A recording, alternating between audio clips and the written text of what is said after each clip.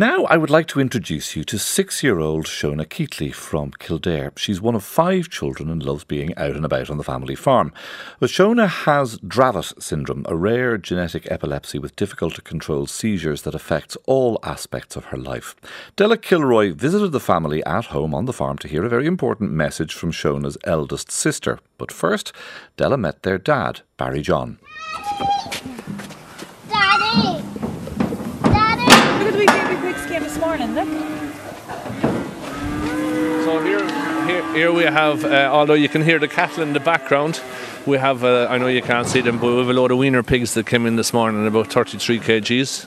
So we will keep them for about 13, 14 weeks, sort of somewhere 90, 95 days. And then they will be, they'll be fit to go to the factory. So that's kind of what we do. We keep a few loads at a time here. And the kids love the animals. And they do, yeah. They go in and they check the water every day and check the hoppers that there's enough feed in them, and we have great help.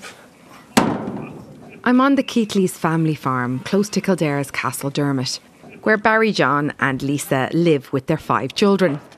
The family farm run a grain storage facility and have a cattle transport business. We kind of bought this little farm. It's kind of a neighbouring farm to my father's, and it came up for sale the year after we got married. It's always been home for me, so I probably don't know any different. But I do know we're busy. Between farming and running a few trucks and keeping 5 children, we have enough to do probably from day to day. So, but the children are very good. They give us a hand out here, especially during the springtime, when the calves come in first. It's the same on every farm. Everyone has their jobs and you just get on and do it. And I suppose Shona has been brought up in that environment and she's no stranger to it either. Shona is 6, their second youngest. She's flying there on her tractor, so she is, yeah. Show the lady how you drive the tractor. See, that was actually, did you see that blink? She just had a little focal one there and she getting out of the trailer. This little focal seizure is one of the milder symptoms of Shona's rare form of genetic epilepsy. It's called Dravet syndrome, and Shona has experienced delayed development, intellectual disability and clusters of prolonged seizures. Hospital visits are part of Shona's life, and her parents juggle home, farm and family life. I suppose when Lisa has to go to the hospital or whatever, next man down is me, and the big pressure for me was actually getting my work covered the next morning, because automatically when she went, I had to step into her shoes. There was 3 children older than Shona. They had to be got out to school. Calves they would have to be fed. That was it. And she could be gone for a day, and she could be gone for a week. Look, it's something we've learned to live with. So I'm going to go. Thank you, ladies. You're being called there, and you've got a busy day ahead. What are you up to? I'm actually on the way to Drogheda with a load of malting barley now, so I'll have to shoot off.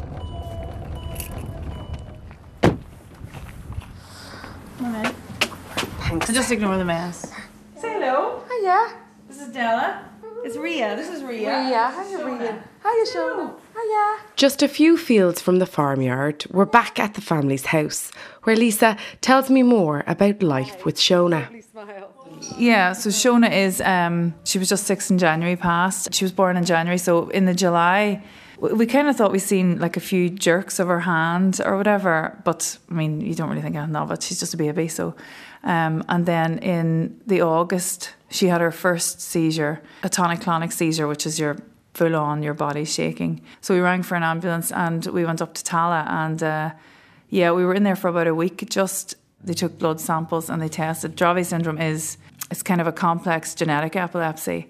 I think it affects maybe 1 in every 20,000 children, but and the main thing is seizures come on within the first year of life. So she's had different kinds of seizures. She has tonic-clonics, absences where she's just kind of blank for maybe up to half an hour.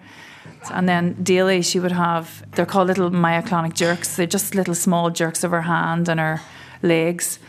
So they probably all interrupt her, as she goes through her day all the time. We also have appointments for speech therapy and physio. I do often think about people who live in the west and the south and are far away from a hospital. That must be desperate. When you can't get to a hospital, it must be a real worry. How do the seizures impact farming life and work? Everything just has to stop. you know, we go to the farm. Often Shona's seizures are late afternoon, evening. And so if we go to feed, it's always that time, or we go to check round or do whatever at the farm. And that's when it would happen.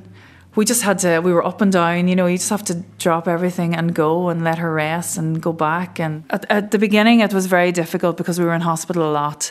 When we had a lot of calves to rear for people, that was something that was very difficult because all that still has to be done. You know, they need fed. And when you're stuck in a hospital in Dublin, that's all you can think about as well. You know, the amount of work that you're leaving behind too for everybody. We'll still do about 150, but you know, to do the few hundred, 400 or 500 is a lot, and that's a big strain. You know, we have a really easy setup, you know, to make it easy. Even the children now, Liliane is nearly 13. She could probably nearly do it herself now at this stage. This is Della, that's Tom. Hi, Tom. While I'm talking to Lisa, Shona's older siblings come home from school. Okay, and this is Ayla. Hiya. I'm Tom and I'm 11. They've helped to care for her from the start. Yeah, it was strange at the start when she had her first seizure. I didn't know what was happening, but then I think you just get used to it after a while. Shona has delayed speech development, but her 12-year-old sister Liliane is her advocate. I would like people to know what to do if they had a seizure. There's a lot of people in your school that don't know about epilepsy, and you'd kind of want them to know. So what do you do when Shona has a seizure? Well, you'd usually put her on her side and you'd keep stuff away from her if she's shaking, or just keep her head secured. You're keeping her on her side because if she gets sick, don't let it go back down her throat. And you'd kind of want them to know, because sometimes, like, we've someone in our school, that in our class actually, that has epilepsy. You know, you're the only one that actually knows what's happening and knows what to do. It's kind of annoying at one point, and then yeah, that's it. Thanks so much for chatting to me. So bye. Bye. See ya. Shona Keatley's big sister Liliane ending Della Kilroy's report there. More on that, Dravet Syndrome Ireland.org. DravetSyndromeIreland.org.